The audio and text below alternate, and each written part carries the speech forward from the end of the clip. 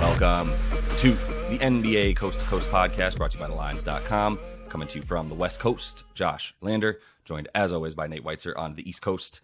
And we've got 8 games here on Wednesday night to discuss with you guys. We're taking a look in this one at NOLA. They are playing host to these Dallas Mavericks with Kyrie and Luka in the lineup for them on a back-to-back as well. We'll take a look at some of the numbers in there. Also got another game video up for you and our player props, so make sure to like and subscribe to that page. We're coming back to you guys each and every weekday during this regular season, and then pretty much every game during that postseason as well that we can get for you guys. Also want you to head to thelines.com. That's where you can check out all the great written content as the NBA is in full swing up on the site right now. You can also get that odds finder tool on there. That's where you can shop all those lines. Make sure you're getting the best bets back, the best odds back on all those bets you make in the NBA this season. Nate, let's go ahead and jump into this slate real quick for everyone, and then talk about these NOLA and Mavs game. Yeah, we got Hawks minus 3.5 at the Wizards. That opened at minus 7.5. A lot of line movement here early on the day. The Blazers are plus 10 at Boston. It's played 3 overtime periods, have the Celtics in the last 4 days. So I'm a little interested in Blazers to cover, as is most of the public money here. The Mavs we're talking about are on a back-to-back beat after beating the Jazz. They are in a pick'em here at New Orleans. Totals 233. Cavs minus 1.5 at Heat. We got Thunder plus 13 at the unstoppable Suns right now. The Bulls, they're climbing in terms of being underdogs in Denver. Denver's won 22 straight at home with Jokic, so that's fair. They're plus 9.5 now. And then the other game we break down, Raptors are plus 3. They opened at plus 5 at the Clips, who are looking for their second win in the Russell Westbrook era. And we'll look at that one. But, I mean, we're going to talk about this game presuming that both Kyrie and Luka are playing on a back-to-back here. You never know, so just stay on top of that. Not that I would, have a problem taking the Mavs to win without Kyrie, if it's just Luka out there. But what I would have more hesitancy about is the over. Because when you have both those guys in there, when you have Kyrie out there, the pace has just been starkly different. The scoring, the lack of defense. I mean, part of that has to do with the fact that they gave up Dorian Finney-Smith and others to get Kyrie, but their defense has been abysmal. We talked about it in player props, etc. 121 defensive rating, giving up 121 points, scoring 123, and going 6-2 to the over in 8 games with both those guys out there. You look at their last 4 in particular, and they've won 2 of their last 3, so it's been a bit more successful. They're scoring 126. The pace is up to 101. This is a Mavs team that last year and the year before was dead last in pace, and now they're flying around and still hitting a ton of threes because of the spacing those guys can afford. 20 threes per game at 45% in these last 4. So New Orleans is kind of a pack-it-in defense. They have good defensive numbers across the board that are better at home. I know you can get down in the weeds worrying about that, but the concern for me isn't that New Orleans might defend Mavs really well. It's will they be able to score, because their offense has been among the worst in the league. However, they've also played 7 of their last 8 at home. Their only home game in that span against Orlando, say it with me, it went under. But the previous 4 home games since getting Brandon Ingram back, they scored 122 a game, 127 rating, 3-1 to the over, even got to 225 against the Cavs, who are the best defense, second best defense now in the league. And the key here for the matchup is that Jose Alvarado is still out, as is Larry Nance. Very good defenders, both of them off the bench. But Alvarado vital in this matchup if Kyrie's active, because he's exactly the kind of pesky, quick defender that can slow Kyrie down. He did in the last 2 when Kyrie was on the Nets. Kyrie had rough splits and an 87 offensive rating in those games. His previous 3 against the Pels, before Alvarado was really a part of their plans or even on the roster, averaged 32 a game, 8 assists with a 141 offensive rating. And Luka has also shredded the Pels. He's shredded a lot of division opponents, but last 4 for the Mavs against the Pels, they've won 3 of 4. 3 of 4 have gone over. Luka's averaged 38 a game in just 34 minutes, because the last time he played, he hurt his heel, had 34 points already in 23 minutes before bowing out of that one. So I guess lastly, let me just go through the back-to-back situation because the Mavs are at their worst here in back-to-backs. They've played one with Kyrie so far, and it was an overtime loss at Sac. Luka missed 2 of the 3 previous ones, and they gave up 140 plus. So it definitely bodes well for an over if you're going to say that their already poor defense is going to be worse. Before that, they actually won on a back-to-back in Denver, which is the last time those Nuggets have lost with Nikola Jokic at home. So I like the Mavs to continue to string together some positivity here with the win. I mean, the Pelicans are awful. They're 7-20 in their last 27 games here. Some of that is road splits, but most of it's just they don't have Zion, and now they don't have 2 key guys that I mentioned, especially for guarding those superstars in the backcourt. Yeah, I mean, the only thing that I don't agree with is the over part, to be honest with you. And I would still take Dallas to be able to win this game if Kyrie doesn't play as well. Not sure why he wouldn't, I guess. I mean, there's nothing nagging that I know of that seems to be an issue for him. He's been pretty healthy since he got to Dallas, and he's played every game in those 7 games that he's been there. So I would say expect him to play. But the small spread does sort of make you think they haven't been blowing anybody out, right? Even in the Kairuka era, they're not winning games by more than 10. Like they've won double-digit win against the Spurs there. So whatever you want to take away from that. But everything else is kind of close games for them because I think even you've seen them build 2 leads actually in double digits and then blow both of them, or at least one of them, and almost blow the other one. So I think in this one, like I think NOLA can at least hang around. I'm not touching that spread at -1, but 234 seems high for me for what I'm kind of focused on. I mean, for me, it's the home road stuff for the Pelicans, which they don't play defense on the road, and they play it pretty well at home, allowing fewer than 110 points on the season over their last 8 at home. Not great numbers for them, very very bad winning. They're 3-5, only scoring 111, but only giving up 110. Continuing to play at a 96 pace, 3rd slowest in that time, and then everything that they do well and how this team is built is predicated on Zion being available. They have 2 wing scorers, and then they have a bunch of guys that can crash, right, and get to the rim and are athletic and put up second chance points, get offensive rebounds, get out in transition because guys like Trey Murphy and when Zion's in and guys like that can get a rebound and just go. Everybody on their team is big enough to get a board and then just go, except for basically CJ McCollum. So I think the fact that they still need that to happen, but they don't have Zion in there. They're also not going to have the speedy Jose Alvarado, which I kind of like also for slowing the pace down a bit more when he's in the game, he's going. And without Zion, like I said, they're still, depending on things like getting the 4th most offensive rebounds, but not being able to necessarily finish as a result of that. They're still 18th in second chance points at home over their last 8th, despite getting the 4th most offensive rebounds.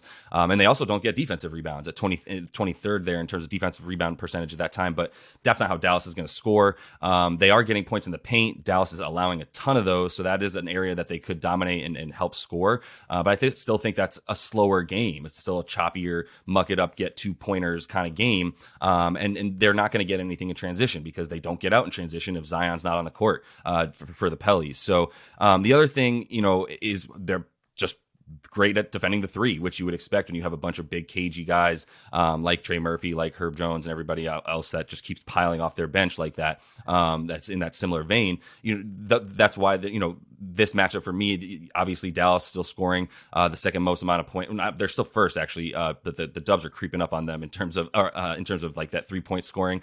They're also getting all the most ISO ball there, and I think the individual defenders for the Pellies are decent at that. Obviously, Luka changes everything up. I know there's been a few overs before in these games, even without Zion in these matchups. But I think also Dallas playing on the road since they've gotten Kyrie, they're 2-2 there. They are scoring a few less points and allowing a few less points, only allowing 117 in those 4 road games versus the 121 they're giving up the whole time since Kyrie got there.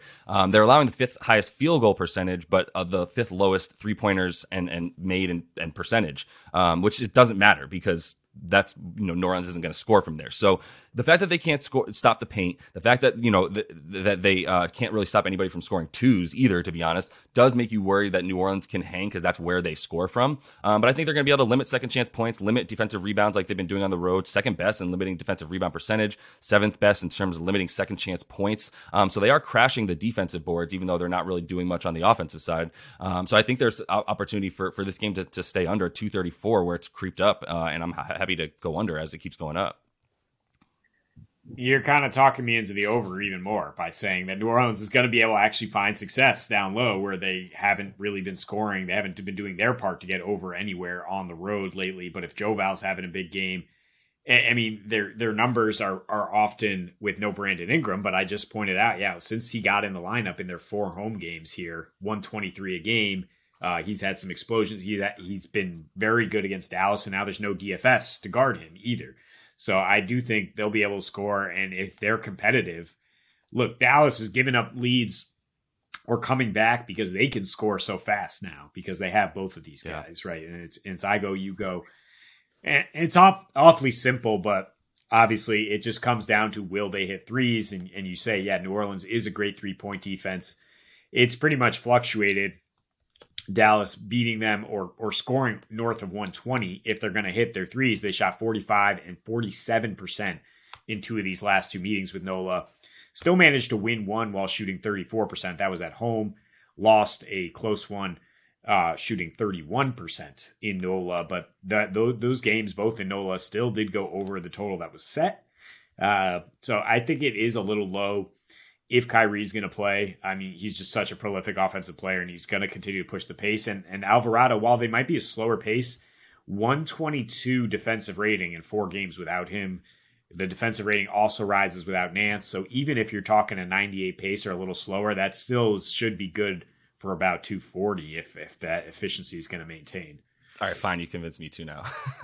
As I finished speaking on my points, I started to realize, wait. If Nola can score, but I want Kyrie to be in this game. That's the full disclaimer. Kyrie in this game, over 234. I'm looking at even if they allow 117 on the road, which is better than they have been at home for the Mavs, that means they need 118 points to get over. And I think they could easily do that every single time. I mean, book it for 120 when they've got Kyrie and Luka, as long as they're not missing everything from deep. They can basically hit 34% of their threes from deep when they're shooting nearly 40 of them and still, get that 120 pretty easily, especially getting to the line the way that Kyrie and Luka have been as well. So, all right. Back to the over. I'm with you on it. And that is all the time we have for you. It took Nate about 13 minutes to convince me to take his point, and now we're in that position together.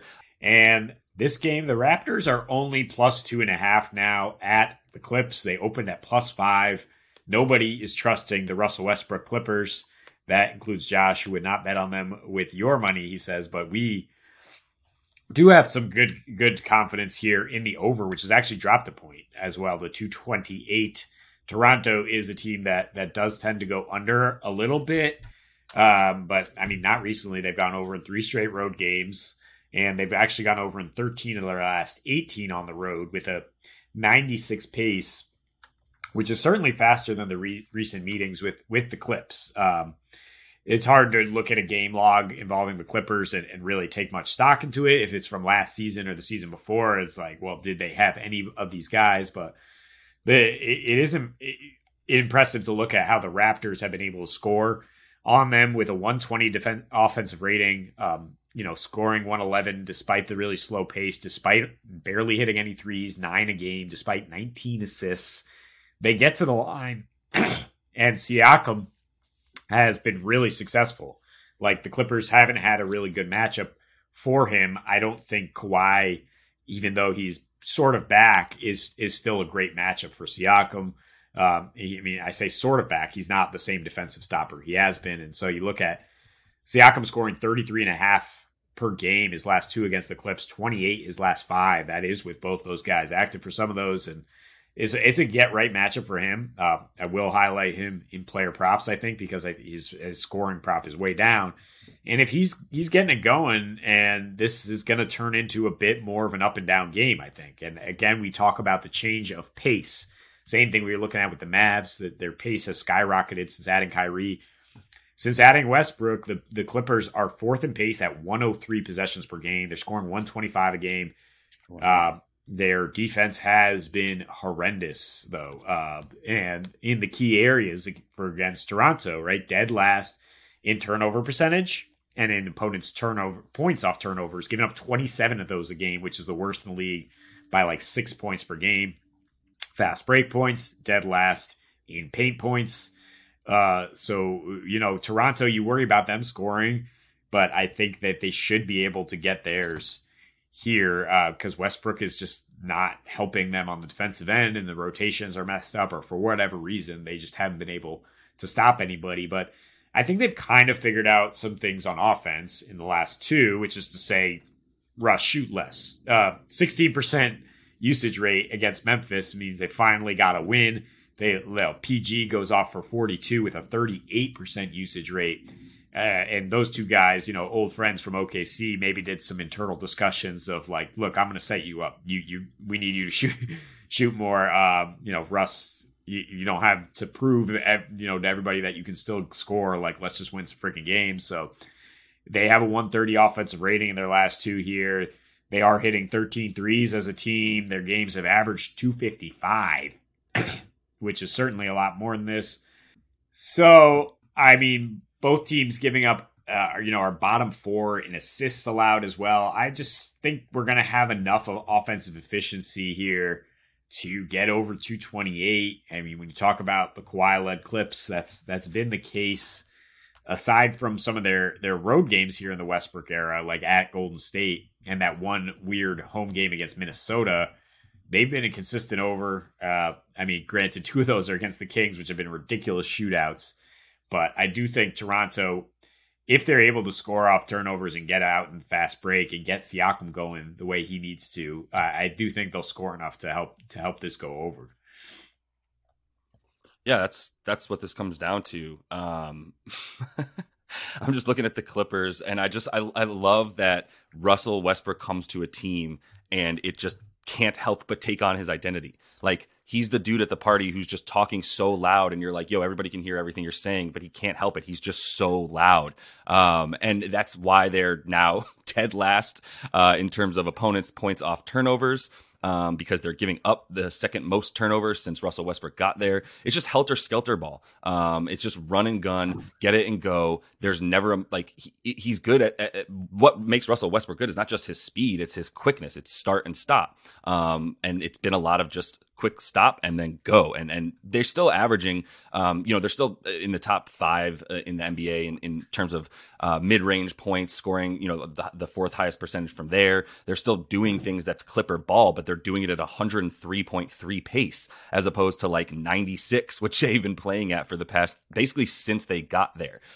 Since Kawhi and PG showed up in LA, they've been in the bottom 5 in pace. And now, it's just gone. It's just all different. It's 103.3. And it's what you said. The reason I like the over here is because that's how Toronto scores. Like that's the key stat to me. Toronto gets, all season they're in the top 3 in terms of points off of turnovers. We also know they like the scrappy second chance points, and they like the fast break points. And that's how they're going to score over and over again, and until Nick Nurse basically probably isn't there, or until their roster looks a lot different. But on the road, still getting a ton of those fast break points because I think they know that they need to get it and go. And that's why that's I think how they've had success too. When they win on the road, they have they get above 115, 116 in those situations. And I'm not saying they're going to win this game, but I would take them to cover 3 before I would take the Clippers to cover 3 in this situation, knowing that they just blew one against the Nuggets that they should have probably kept a bit better. But Joker just kind of took over, and that's a guy that no one on their team, God bless you, Jakob Poeltl, can really do anything about. Poeltl will probably be very helpful in this matchup because if they didn't have him, they wouldn't have anybody to match up with Zubac and even say what you want, Mason Plumlee as well. Like they wouldn't have, if you put Chris Boucher or Koloko or anyone on that front line, in the starting rotation, you have nobody for Mason Plumlee at that point, who's been balling out, has a 20 rebound game at this point with the Clips. So I think you continue to feel good about points in this one, no matter what.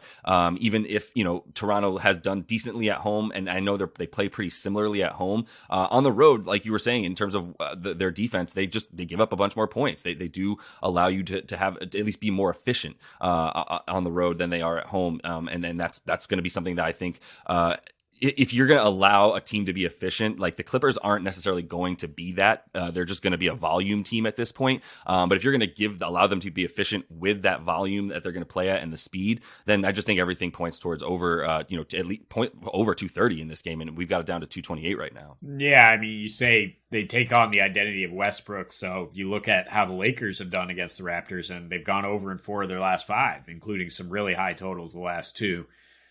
So that is definitely an indication that this matchup will be juked a little bit. I mean, Westbrook's his individual numbers aren't necessarily good in those last few matchups. 17 points per game, but 3.5 turnovers, which certainly helps the Raptors. And whatever he's doing defensively, getting lost, freelancing, not really being a good team defender.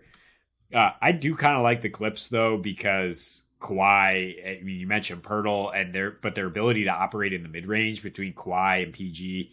Kawhi's averaging like 32 a game on 68% shooting in his last 2 against Poeltl / the Spurs, who he just wanted to murder. But he hasn't really had that revenge game against Toronto either yet. No. Maybe he comes out and delivers some daggers. And I think there's something to build on here for the Clips coming back to beat Memphis despite giving up some ridiculous efficiency in that third quarter. Gave up a 51-point third quarter, but then buckled down for the win.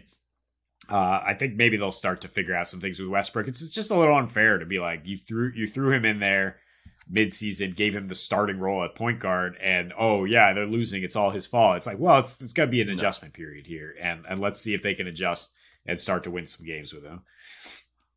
Yeah, no, like if we're going back to the loud guy at the party analogy, like you invited him, Paul George. So what did you expect to happen? But yeah, just back to the mid range too, like Toronto, bottom 5 in terms of allowing mid range field goal percentage and the amount of field goals that are scored on them there as well. So it's a good weakness point that that is going to be attacked by this Clippers team no matter what. So and also the lack of defense. Norm Powell is getting less minutes. Really good wing defender for them, 6'3" with like a 7-foot wingspan, and always been at least a solid defender who can also guard slightly bigger players. And without him, basically getting the minutes that he was getting on pace for being, in the conversation for 6th man of the year, and then that just got completely taken away from him. Terrence Mann gets pulled from the starting lineup. So it's definitely not Westbrook's fault, like you said, entirely at all. But it's just, this is what it is now for this team. And so that's why even 3 points for me is something I don't feel comfortable with. They weren't able to cover again. They almost lost to that Grizzlies team the other night and had to really come back all the way at the very end, down 10 in the fourth quarter. Had to come all the way back to win, but not cover. So you're listening to the Lines.com podcast network. Looking for the latest player props and the best betting odds from the top U.S. sportsbooks all in one place? Then join us right here every day this season for free picks and best bets from the sports betting experts you can trust. Check out the Lines.com NFL Megapod as Matt Brown, Steven Andress, and Adam Candy break down every game for this weekend's football slate. Join the Coast to Coast podcast crew Mondays through Fridays as Nate Weitzer and Josh Lander bring you the best player props and game lines for Major League Baseball, the NBA, and the NFL. And tune in to Beat the Closing Line twice a week as Nicole Russo, Mo Nawara, and Eli Hershkovich dive into NFL opening lines, plus special guests from the sports betting world. So subscribe, rate, and review to the Lines Podcast Network, the source you can trust to make you a better sports bettor. Nate, let's jump right into your first NBA play-a prop, former New York Knick Cam Reddish. Yeah, I'm taking a Portland Trailblazer here as they visit the Celtics, who are playing their third game in 4 nights and had to go to 3 overtime periods in those first 2. So not necessarily going to be at their highest energy. And the way they've defended Dame lately is to get the ball out of his hands. He has double-digit assists in both of his last 2 appearances against them. So he's going to have to kick it out to right now his main running mate. With Anthony Simons out and definitely with that ankle, Cam Reddish has stepped up, scoring 18 a game. Also nearly 5 rebounds, 4 assists on 20% usage. He's actually get double digits in all 5 road games so far with Portland, 17.5 points per game.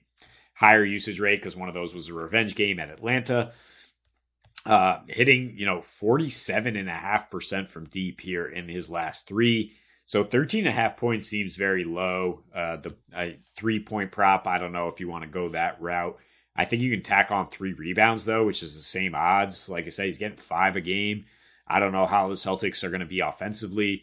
They are giving up the actually 6th most boards to shooting guards in their last 7 here, along with 24 points per game. So it's an opportunity to buy low here on a guy who's starting to get higher usage, enough so that Josh picked him up on his fantasy team, and I'll just bring that up before he can bring it up and get everyone to roll their eyes again. Wow. Get out of my head. Yeah, Cam, I expect big things from him down the stretch, as you mentioned, as proven by my pickup of him to try to make a run in these playoffs. And I just think it's a good bet right now. I mean, Anthony Simons, not really sure what's going to happen with him. He's continuing to miss games, and this Portland team's probably not going to the play-in anymore. They barely beat Detroit the other night, but Cam, as he continues to get minutes and usage, that's what you're looking for. And they do always have some minutes for a backup guard, or the running mate to Dame also gets a good amount of those second unit minutes, where I think Cam's going to continue to be able to score. So yeah, I'm in agreement on all that. I'm going to go with Joker for the next one because fucking whatever, you go for Joker, you take over on Denver at home and you go for Joker's props. And look, coming into town is the team that has been limiting points in the paint. They've been getting defensive rebounds. You don't know that, but the Chicago Bulls have been the best defensive team in the league for a month and a half straight now, rising all the way up to the 7th best defensive rating in the league. All that said, this is Joker. And when he plays Chicago and he plays anybody, even Vooch, at center right now, he's averaging 24.5 a game, 12 boards, and 12 assists. So if you want the triple-double, it's plus 110 at DraftKings, which is better than sometimes when it's even money for you to take a triple-double on the Joker. At least you get some plus odds on that right now.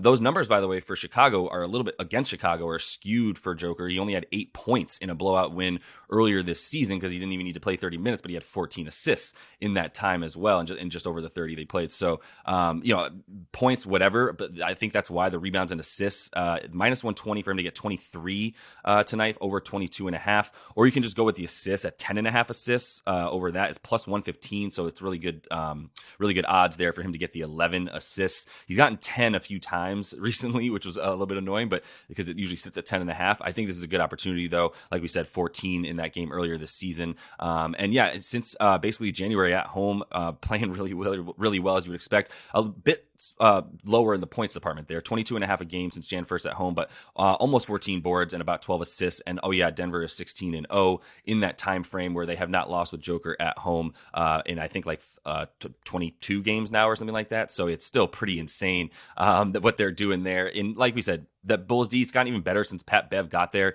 He's not guarding Joker. Whoever is guarding Joker, I still don't really care because I think he's just going to do what he wants and get those assists all over the place tonight. So I really like those assists and the rebounds and assists.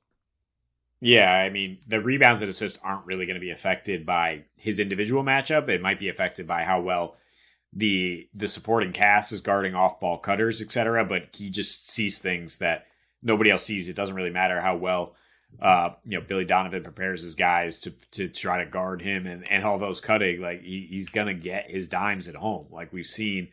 And he's going to get his boards if Chicago continues to be a mediocre to bad offensive team. So that's why I think you're totally right to say rebounds, assists, rather than chasing the points, which we don't necessarily know how much he's going to look to score or even have to look to score. Even if this is a blowout, his chance he gets those double-digit rebounds and assists. So like that, and maybe some player performance doubles, like to say double-double in a win, triple-double in a win, because Denver, rolling at home with him. So I alluded in the game video, Pascal Siakam has been playing really well against the Clippers in his last 5, 28 points per game on 50% shooting. He's been struggling in his last 4 against some familiar foes like Washington and at Denver here. Really poor shooting splits, 17 points a game, and the usage is down 2.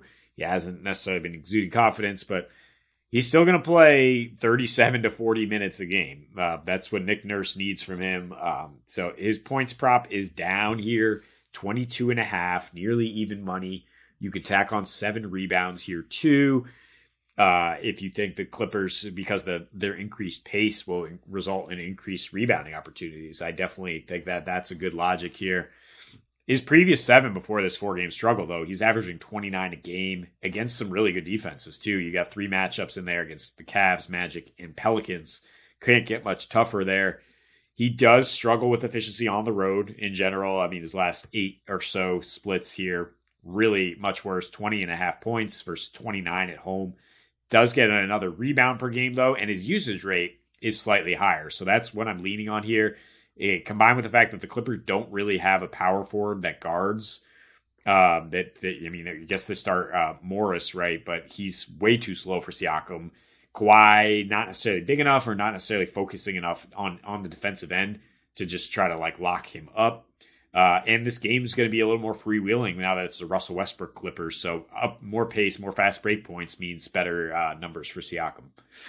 Yeah, for Pascal, yeah, and it's a pretty good matchup for him and on the road. While he may have struggled at times in these, in this season, I still feel pretty good about the place that he scores from and the position that he's scoring from. Like we said, where he's going to be on the floor in this matchup. So we do like a lot of points in this one. So a game that probably won't have very many points. That's where I'm going for the last prop. That's why I'm going under. Got the Cleveland Cavaliers and the Miami Heat. So I'm going under on Jared Allen here. What's that total at right now? Like 215 in that one. So I'm going under 23.5 points and rebounds for the big man. Minus 111 on FanDuel for that. Look, it's Miami. You continue to like the matchup for Miami with Bam. In the 4 that he's played against Miami with Bam, the last 4, 9 points a game, 10 boards for Jared Allen, and just 6.5 field goal attempts a game. So that usage rate all the way down to 13%. And in 6 total, overall, the last 6 that he's played against Miami, only 12 boards and 12 points and 10 boards doesn't get you over the prop tonight as well. Miami allowing the fewest rebounds per game and second fewest points per game to centers because of Bam, who was in the running for Defensive Player of the Year, but obviously Jaren Jackson Jr. is running away with it. And Miami in their last 7 home games is playing at a 93.5 pace, allowing 38 rebounds per game, which is good for top 3 in the league right now. And that's basically what they've been doing for a lot of the season, but especially at home, it's just been some really, really slow games. And the last 7 this season for Jared Allen right now, he's right at about that 20 and a half points and rebounds combined for him, with just a 14% usage rate, as you continue to see Donovan and Darius really demand the ball. Really, after like the first or second quarter, they're not even looking for Jared Allen. Anything he gets is off of second chance points, where Miami continues to be really, really good at limiting that, as number 1 in the league over the last 15 games. So just not a good situation for Jared Allen in this one. And I think, Evan Mobley also playing super well obviously helps, as he's been getting a ton more minutes. So under 24 points and boards for Jay Allen tonight. Yeah, and interestingly, he has notably lower numbers on the road despite playing a little bit more minutes, because Cleveland blows out a lot of bad teams at home. So he's playing more on the road, but he's getting less usage, scoring less, boarding less. And in this matchup, it's a little scary for sure, because Bam is not going to make mistakes. He's only scoring off lobs, basically. He's essentially a poor man's Rudy Gobert. I mean, I wouldn't go that far. He's almost as good as Rudy. Yeah. But he's just not getting as many opportunities, because it's once again a Donovan Mitchell team, and he's gonna have a huge usage rate and try to follow up his 40 here against Miami. So, I think we do go under for Jay Allen. Yeah, I mean, at least Donovan Mitchell's looking at Jay Allen early in the game, as opposed to where he never looked at Rudy. But yeah, still not really getting the ball as like an offensive, centerpiece here is Jay Allen. So that's all the time we have for you in this one, though. Make sure to like and subscribe to that page. Continue to follow along. Got a couple game videos on this 8-game slate tonight. So until we see you next, happy betting.